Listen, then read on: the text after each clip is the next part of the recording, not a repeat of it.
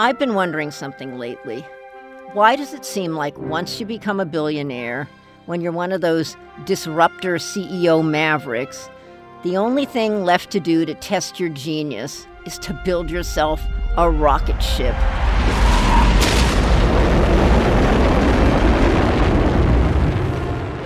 And I speak for all of us here at SpaceX when I say we could not be more excited to finally be sending humans to the International Space Station. There's Elon Musk. I cannot emphasize this enough. We must make life sustainably multiplanetary. There's Jeff Bezos, who stepped down as CEO of Amazon to focus on Blue Origin, his rocket company, and sent William Shatner to the edge of space, not to mention Richard Branson and Virgin Galactic. So what is it with these guys? Why the middle-aged pivot to rocketry? I think there's something about outer space, the cosmos, that inspires people to attempt the impossible. But here's what most people don't know. None of this would have happened. No billionaires launching themselves into the wild blue yonder. No moon landing either. If it weren't for a group of men in Pasadena, California, back in the 1930s. They risked it all for the sake of blowing shit up and changing the world. Pressurization complete. Affirmative. They would come to be known as the Suicide Squad. Allow me to introduce them. Chen-Chu Shen, the mathematician. And he would come to the classroom, the students obviously ask questions, and Chen would say, I would suggest you to drop off my class. That's it, simple. Frank Molina, the mastermind. I would say it was kind of his dream to establish unmanned exploration of space. And lastly, Jack Parsons, the one about whom I have reservations. Parsons was perhaps the most, I would say, unusual one.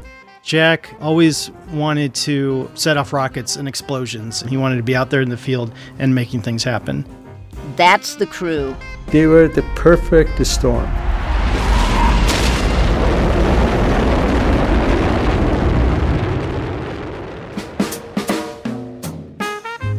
In the 1930s, if you said you wanted to work on rockets, colleagues would ostracize you, financiers would laugh in your face, and everyone would assume you were going to accidentally blow yourself up, which was a fair assumption.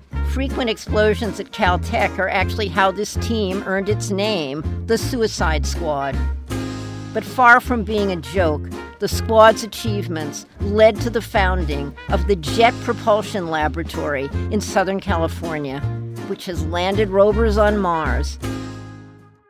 So let me say this. If you think Branson and Musk have earned their reputation as eccentric wildcards, just wait till you hear the Suicide Squad story. There will be satanic ceremonies and some practices known as sex magic, which is using sexual intercourse and orgasm in rituals to harness energy towards a specific goal. There will also be historical figures who get screwed over and unfairly forgotten. Women have been a part of every major milestone and every mundane task in the history of aerospace, and their stories are not often told or remembered. There will be a corrosive and widespread communist scare. The then director of JPL, Louis Dunn, walked into an FBI office and said, I think there's a spy ring at JPL. And ultimately, there will be a suspicious death.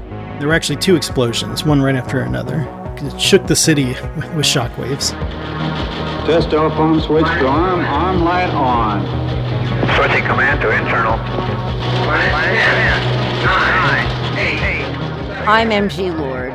Discover the mad origins of aerospace.